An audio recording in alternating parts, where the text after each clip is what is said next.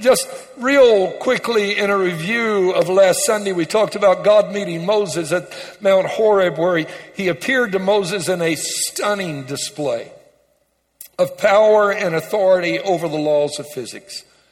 Talk about an entrance. Now, you ever met somebody who can make an entrance?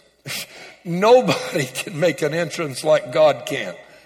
God showed up as a theophany standing in the raging flames of a burning bush that was not consumed, even though it burned.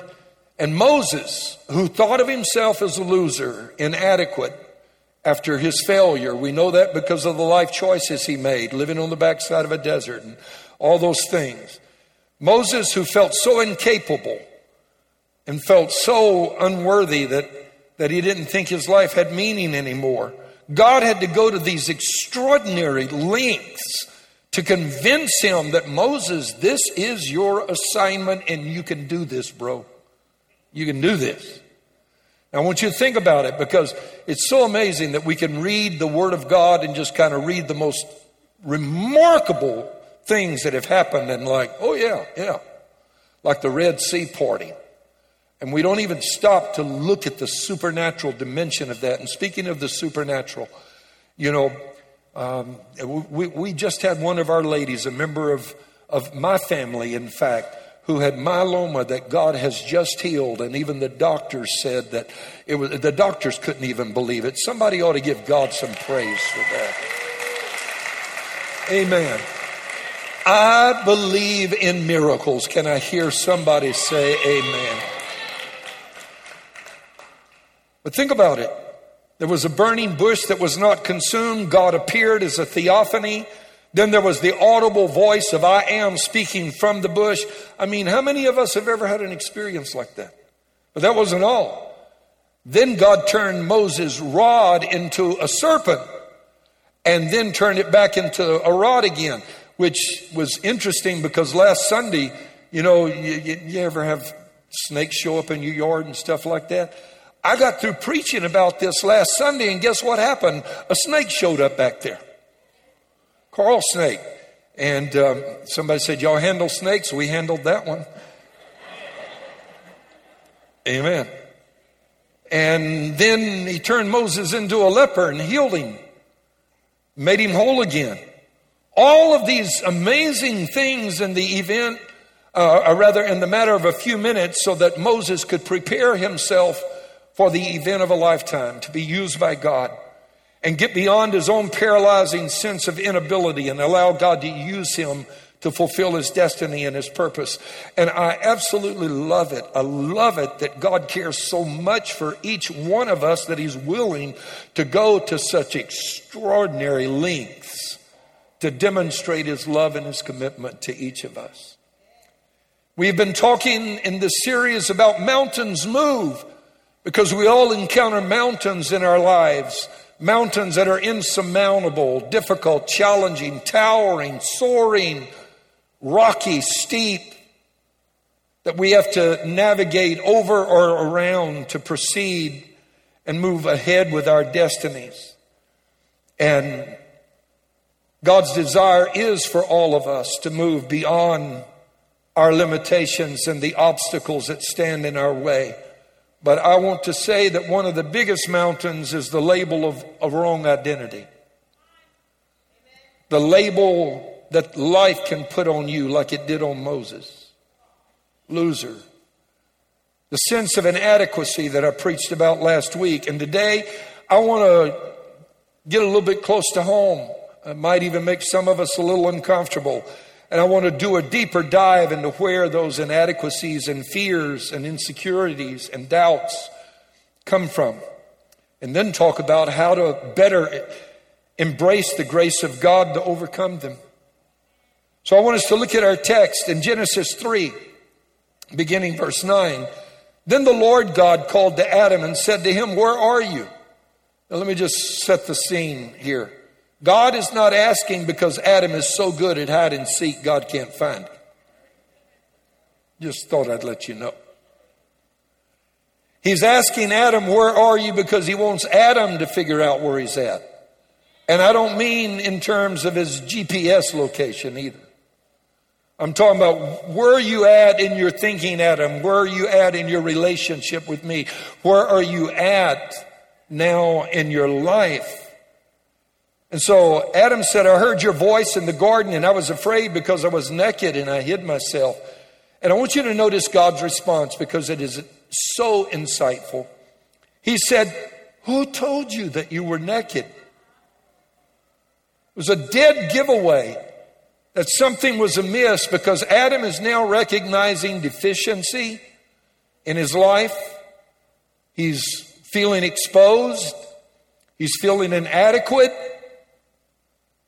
You ever have a dream that you didn't have all your clothes on and people were around? You know, I hear people talk about dreams like that. That's actually quite common, just in case you were one of those that had a dream like that. Woo! That's kind of uncomfortable, isn't it? God said, who told you you were naked? Who made you aware of this? Who caused you to believe there's inadequacy? Have you eaten from the tree of which I commanded you that you should not eat? Here's the point, is that you could look at Adam and never know that he was dealing with this. Because there are some mountains that are hidden and you don't always see them. And you're wondering how that can possibly be true, but it really is, because the tallest mountains in the world are not those that are located above on ground. They're located on the ocean floor. For example, we say that the tallest mountain in the world is Mount Everest, and it isn't. I've seen it a number of times. I've preached in India and Nepal. Mount Everest is 29,029 feet high. But did you know that Mount Kia in Hawaii is, get this, 33,000 feet high from its base to its summit? That's 4,000 feet taller, almost a mile taller than Mount Everest. And the reason you don't know this is because Mount Kia starts on the ocean floor. And most of its bulk is hidden beneath the surface. How many people do you know that they are facing mountains and most of that mountain is hidden where you don't even see it? How many of you are facing a mountain that's hidden? And maybe every once in a while you get a glimpse of the summit that breaks through the surface. Because you see, just like it's true in the natural, it's true in life too. You can face mountains that others can't see, and these mountains are deep inside of you. And today I want to speak on one of those, and my subject is mountain of personal lack of fulfillment. Lack of personal fulfillment. Move.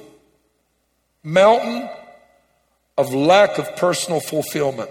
Move. Father, would you speak to us right now?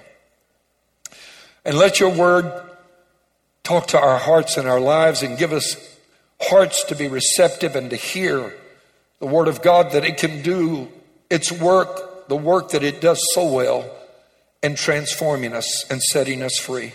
Because when we know the truth can set us free. We ask it for your glory in Jesus' name. And everybody shouted and said, amen. Go and shout it out loud and say amen. In chapter 1 of Genesis, we read that God created Adam in his image and in his likeness. And God's image does not refer to him having certain physical characteristics like ears or nose.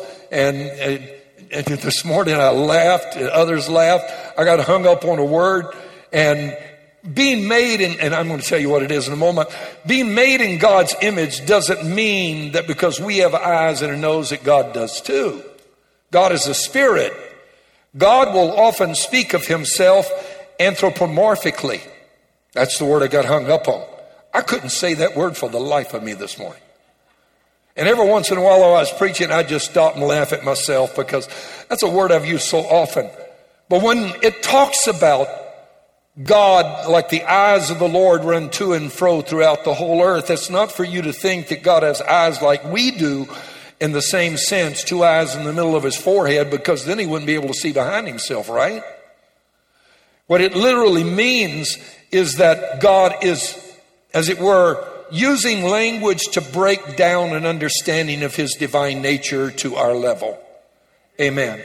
And in Genesis 1:28, it says that God gave man the Genesis or the dominion mandates. There are 5 of them. Some say 4, but I count 5.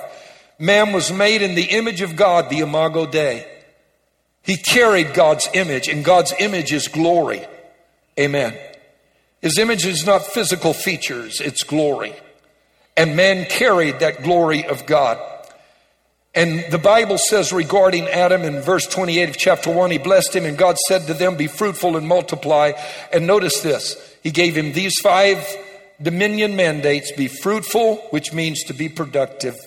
Number 2, to multiply, which means to increase numerically at an exponential rate. Number 3, to fill the earth. Number 4, to subdue the earth.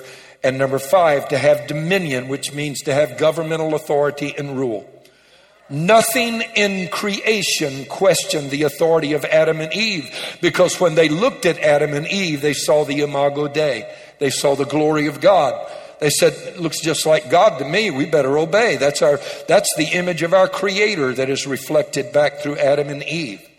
But then the serpent showed up, and I'm going to, maybe you might have to, kind of bear with me a little bit on this one, because I wasn't there and neither were you, but I have my thoughts.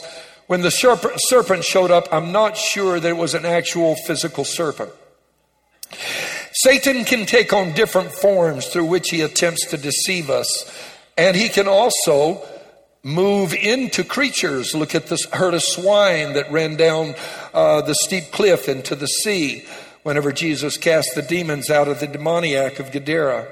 But people these days are taking hallucinogenic drugs like DMT and psilocybin. I want to caution you against that. That's becoming quite common. And they're seeing the same things. And one of the things that they all talk about seeing is serpents. Serpents. That scares me. I wouldn't get within 100 miles of that kind of stuff. They say, well, it's not a scary feeling. It doesn't matter if it's a scary feeling or not. You need to know that Satan's earliest appearance in the world was in the form of a serpent. And he appears. And what I really think is happening is that man was created with certain senses that we have lost from the post-fall in experience with the enemy. One of those, for example, is length of life. After Adam and Eve left the garden, they lived for, look at the years. Adam lived well over 900 years. Was it 960 years? And others lived to be very old. And then gradually the age began to fall off. You know what I think that was? That was the reflected glory fading. Just like Moses had to wrap his mantle around his face because people said, we see the glory, and then it faded and he kept it wrapped up so folk wouldn't know he had lost it. Amen. Because we want everybody to think we're up there, you know what I mean? And so man lost some things. He had divine sight. I think he had the ability to see into the spirit realm. I think he had the ability to hear the voice of God audibly in a way that we have since not quite maintained at the same level. I think man lost a lot of things. He had divine knowledge. He didn't ever need to get healed because he had divine health. But those things faded after he came out of the garden. And so Satan appears, and whether it was a physical serpent or he inhabited a serpent to do this particular deed, or whether it was Adam peering into the spirit realm, which he lost the ability to do, Satan deceived man.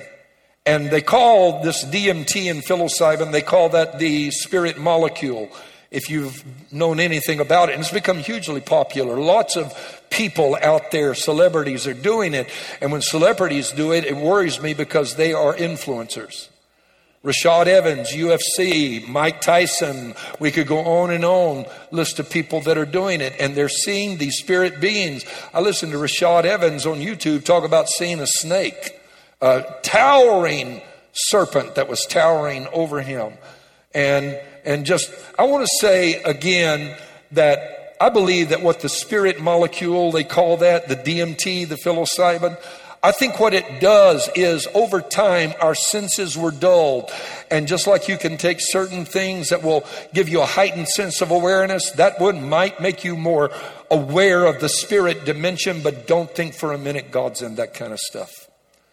The only way I want to see into the spirit realm is on my knees. I need a better amen than that.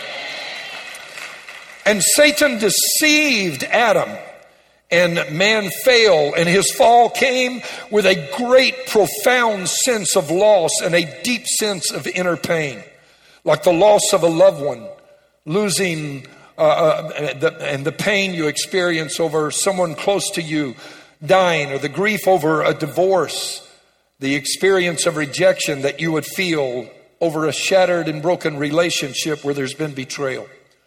Only the pain was far worse than those kind of losses. Last week, we talked about how even though God was calling Moses to his destiny and purpose, Moses felt so inadequate that he argued with God, I can't do this. You got the wrong guy. Get somebody else. Here comes my brother. That's what, well, he didn't say it, but God said, here comes your brother. Let me share some things about inadequacy and personal inward pain and a sense of a lack of fulfillment and where they come from that I hope will help you. First, I want to say this. If you struggle with inner hurt, there's healing available in Christ. Can I hear an amen? God still heals the wounded. Luke 4:18, the Spirit of the Lord is upon me because he has anointed me to preach the gospel to the poor. He has sent me to heal the brokenhearted. It's possible that your heart can be broken. We usually understand that within the parameters of a relationship that was disappointing. But there are other ways your heart can be broken as well. So let me just say this, that if your heart is broken, no matter how it was broken, broken means it doesn't work right anymore. Making sense to anybody? When your car's broken down, it doesn't go anymore. Real funny. Years ago, Chevrolet put out a car called the Nova. The Nova. True story. And they thought it would sail really well in Latin American countries because it was not expensive. But who here is Spanish and knows what Nova means? It means in Spanish, it won't go. That's what Nova means. So nobody wanted to have the no-go car. And finally somebody had to tell them. Your heart can be broken where it doesn't go anymore. Doesn't work right. If a washing machine is broken, it won't work right. You get what I mean? And your heart is your emotions, your thinking, your ability to make good, intelligent decisions. And you can be damaged and left in a way that your emotions don't work right anymore. Your thinking doesn't work right. You're not making good decisions. I want you to know right now that God can transform you because transformation is a work of the grace of Almighty God. And God came to heal the broken-hearted. Second, I want you to understand that healing comes through a process of being able to understand trauma, triggers, triumphs, and transformation. Say that with me. Trauma, triggers, triumphs, and transformation. That's what I want to talk about. So let's look first at trauma. And we'll get to triumphs and transformation, and well, triggers, triumphs, and transformation in a minute. Because you don't get to those until you understand the effects of trauma. Trauma comes from a Greek word that means to wound. We all know about physical wounds. They leave scars. You get cut. You get scarred. It heals. But there are wounds on the inside that can take much longer to heal, that leave scars, and nobody ever sees the wound or the scar. Because like the mountain, Mount Kia, it's hidden beneath, most of it is hidden beneath the surface. Emotional wounds can come in many ways. Family members can wound each other. You might have been raised in a dysfunctional family. It can wound you. People go through many types of traumatic experiences in life. Losing a loved one, like we've lost precious people this week. And that's just, as I've stated already, that's just common in life. That's painful. And you can be wounded emotionally when you've lost a loved one. When someone leaves you for another person. if there's been an affair, if you've been passed over for a promotion, or you lose a job, or in some other way you experience rejection, it's hard to not internalize that. And it can be very traumatic. Emotional hurt can be the consequence of a personal failure as well, where you disappoint your own standards and values. And it can leave you feeling that you don't measure up. That was the case with Moses, I think. He messed up, and then because he messed up, he gave up. And he lived 40 years in obscurity. Picture how traumatic this incident must have been to make him move from a Pharaoh's palace with marble floors and soaring columns and gold and wealth and splendor to the backside of a desert for 40 years. First 40 years, wealth. Next 40 years, not so much. Emotional trauma can occur over imagined injustice as well. And it can be just as real as if someone actually did you wrong, though you just perceived there was a wrong done and there actually wasn't.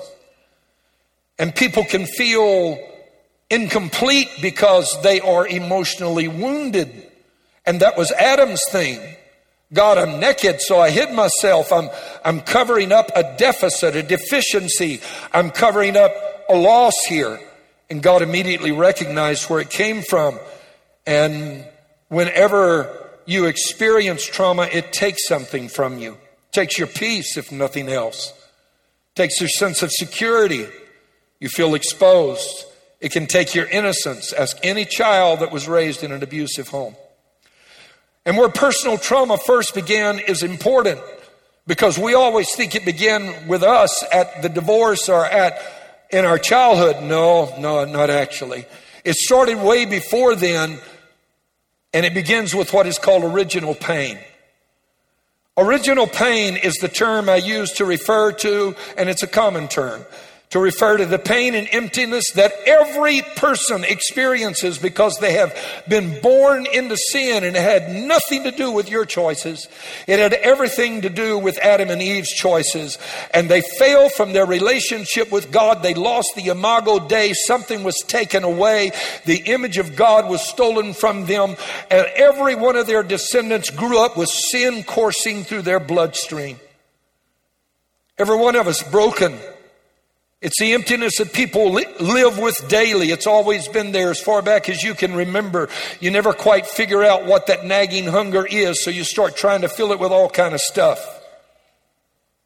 Psychologist John Bradshaw called it a hole in our soul. We were born with one. And it's what we call original pain. It began with original sin. It's when Adam and Eve were deceived by the enemy. You see, because Satan looked at Adam and Eve and saw them carrying the image of God, the imago Dei, and Satan said, I want them to carry my image, my broken, wretched, miserable, twisted image. I don't want them to have that kind of glory. I know what that was like. I used to live in heaven and saw it constantly. And so he appears to the woman and the man. We get the idea that Adam was on, taking a business trip and flown to St. Louis. He wasn't. She ate, turned to her husband and gave. He was right there. Only he didn't fulfill his mandate to her as a husband, because she wasn't even around when God said, don't eat of the fruit of that tree. Go back and read the timeline of the story. He was supposed to inform her. We blame the woman. No. Adam wasn't a priest to his wife. And he should have said, honey, baby doll, nope, that's not going to happen. We're not eating that. We got all these other trees. But he kept his mouth shut and did not deliver the message he should have delivered to his own wife. I don't have time to deal with all that, but some of you guys.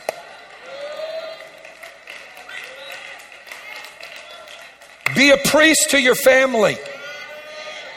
So Satan said, as God indeed said, you shall not eat of every tree of the garden. The woman said, no, that's not true. That's not what he said. He just said, don't eat of this one tree. And look at what the enemy did. He said, you will not surely die. For God knows in the day you eat of it, your eyes will be open and you will be like God, knowing good and evil.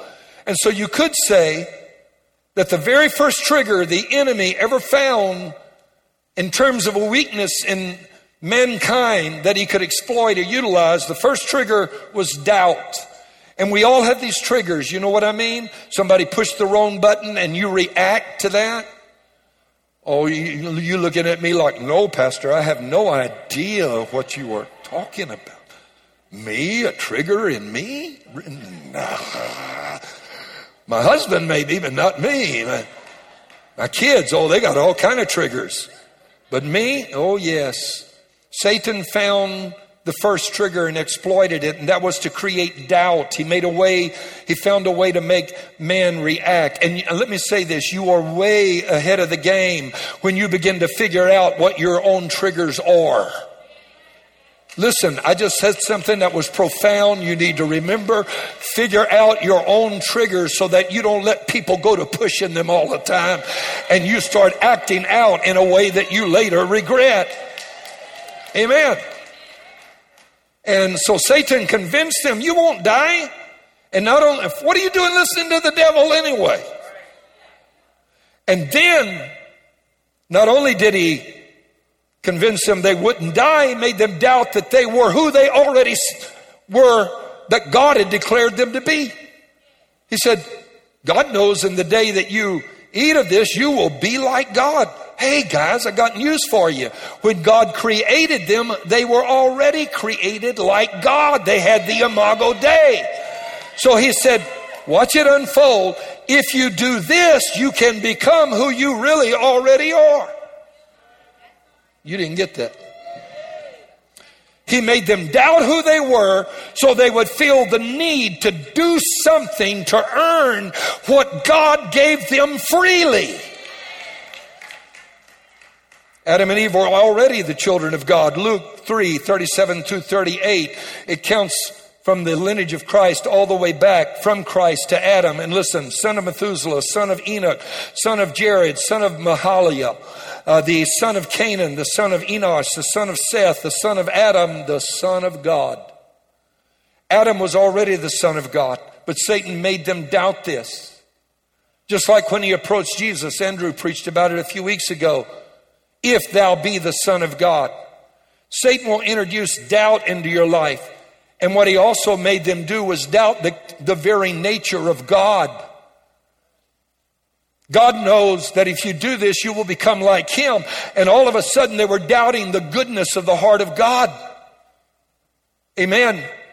God's holding out on you. I hate to be the guys to break the bad news to you, but the reason he don't want you eating that tree is because if you eat that tree, you will become like him, and God don't want you to be all that. He wants you to be less than who you are. I want to tell you right now, not once will you ever find God asking you to be less than who you are supposed to be.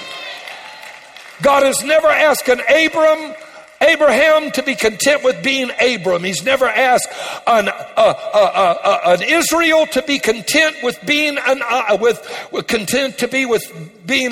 Jacob. Let me get that out. He's never asked an Israel to be content with being a Jacob. He's never asked a Paul to be content with being a Saul. God don't ask you to step down. God's plans for you are better than your plans for yourself. I will say that again. God has better plans for you than you have for your own life in future. You never lose anything by obeying God. And so Satan caused them to believe they were incomplete. And that's that sense that I'm talking about of lack of fulfillment. And now they needed something. And in the scripture, it's called the lie. Twice the Apostle Paul in his writings refers to the lie. Not one of the lies, not a lie, but the lie. Romans 1:25, who exchanged the truth of God for the lie. 2 Thessalonians 2:11, and for this cause God will send them strong delusion that they should believe the lie. Not a lie, not one of many lies. Paul could have written that because the devil is the father of lies, but he didn't. Genesis teaches us that the lie is that you can ever do anything beyond what God has already done for you to make Him love you more. God loves you just the way you are.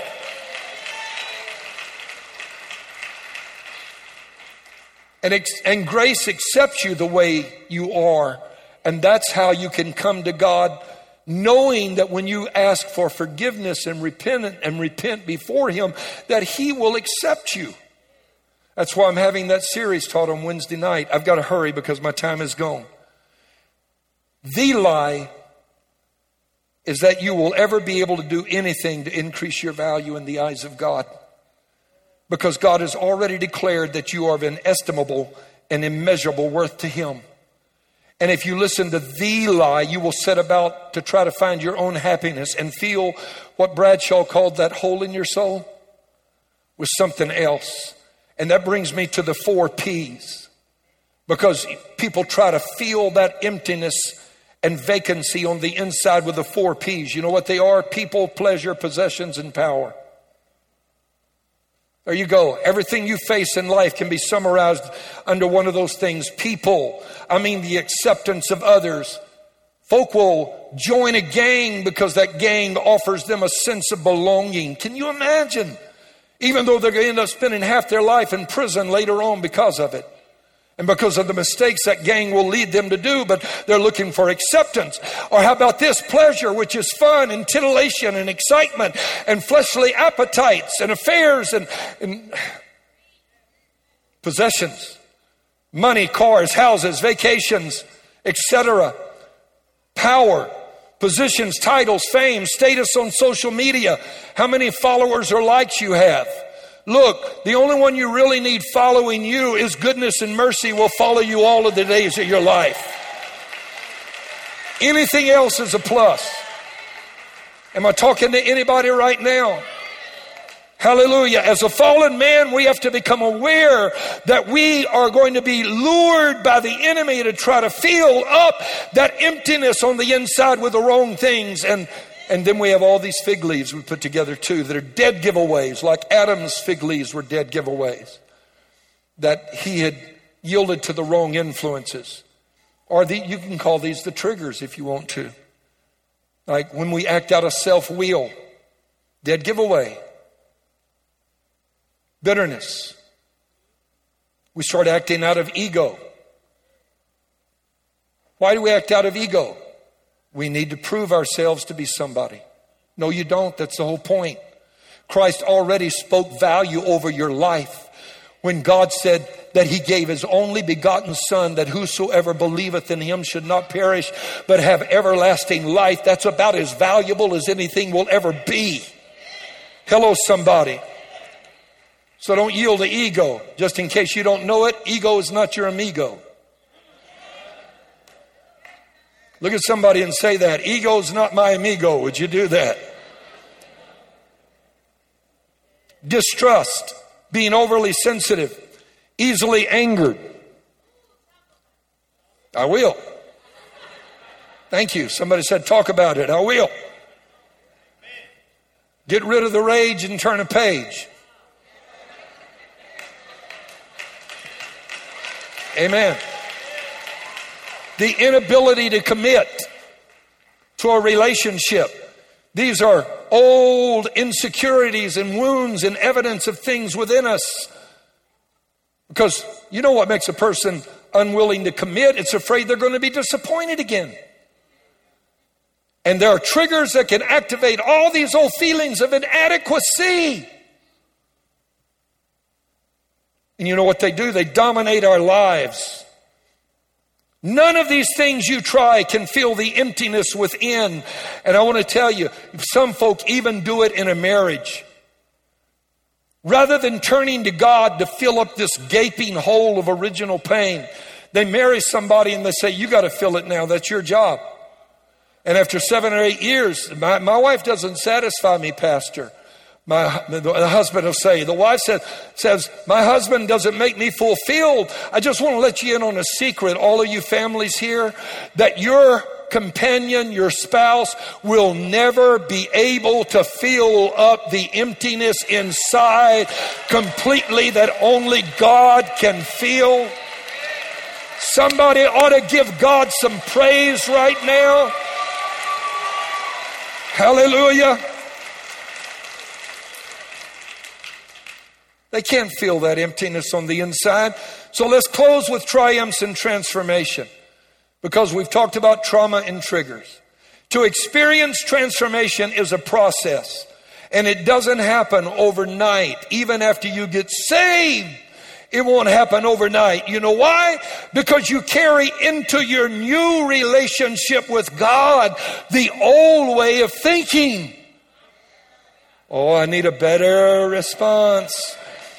It wasn't to unbelievers that Paul speaks in Romans 12, be renewed by the transforming of your mind. It's to believers that he's talking. You got saved. You've been serving Christ for a while. Now change the way you think. There's only one thing that can help you change the way you think. I said it last Sunday. That's this book I'm preaching from right here. Reprogramming your thought processes with the Word of God. And so you know what's going to do? You're going to go along and you're going to have a triumph, and then you're going to get knocked back a step or two. Like Peter. I promise, I swear, I'm not going to betray you. Yeah, really, Peter. No, I'm not, Lord. I promise I'm not. Yeah, we'll see. I told you I'm not. Well, let's wait and see how that works out. Because inevitably, you go to promise him what you're never going to do again, and you end up doing it and you disappoint yourself. So life is one step forward, 2 steps back, 2 steps forward, 1 step back, 3 steps forward, 4 steps back. You get my point? And you experience triumphs until, as you fast and pray and you begin to work on yourself and you begin to tell yourself, I am the beloved child of God. God loves me. And you begin to think about the goodness of God, and you reject the lie of the devil that God is holding out on you. As you begin to reject Satan's lies, you move to transformation. I won't tell you what did it for me. And the reason I can speak about this with some sense and measure of authority is because I've lived there. Put out by my mama when I was 4 years old, grew up in a dysfunctional home, all kind of stuff going on, left home when I was 15, joined a rock and roll band, the whole kind of stuff messed up my life. You can't believe the trouble I was in. And I got saved. And I was saved positionally. I was a child of God. Emphatically, I was a child of God. I was born again. If I would have died, I would have gone straight to heaven. But do you think this knew that? No. I knew what the scripture said, but that hole I was talking about on the inside. And one day, it took years, but I found Ephesians chapter 1. I'd read it before. But that's why I say stay in the Word of God. Reading it will transform your life. I read Ephesians 1, 5, and 6. Listen to this. Having predestined us unto the adoption of children by Jesus Christ to himself, according to the good pleasure of his will. And then verse 6, to the praise of the glory of his grace, wherein he has made us accepted in the beloved. I need somebody to say, I am accepted. I'm accepted. I'm accepted. I was raised in a church kind of background where every service you had to repent lest you miss heaven. There wasn't any such thing as eternal security. It was eternal insecurity. Amen. I'm telling you, that's the truth. But listen to the Passion Translation. For it was always in his perfect plan to adopt us. And I like to use this one to pray with. As his delightful children. Through our union with Jesus, the Anointed One, so that his tremendous love that cascades over us would glorify his grace for the same love he has for his beloved one, Jesus, he has for us. And this unfolding plan gives him great pleasure. I give pleasure to God because it was always his plan to accept me. Always his plan. I used to think he was like a motorcycle policeman hiding behind the billboards on the highway of life, just waiting for me to drive by so he could get out and walk over and say, driver's license. Like I didn't belong. It was life transforming for me to discover that God loved me. And so I close with only one life application point. Can you believe it? Accept the finished work of Christ. Believe who God says you are. You are a child of Almighty God. If you've been born again, God loves you. Would you stand to your feet across the building?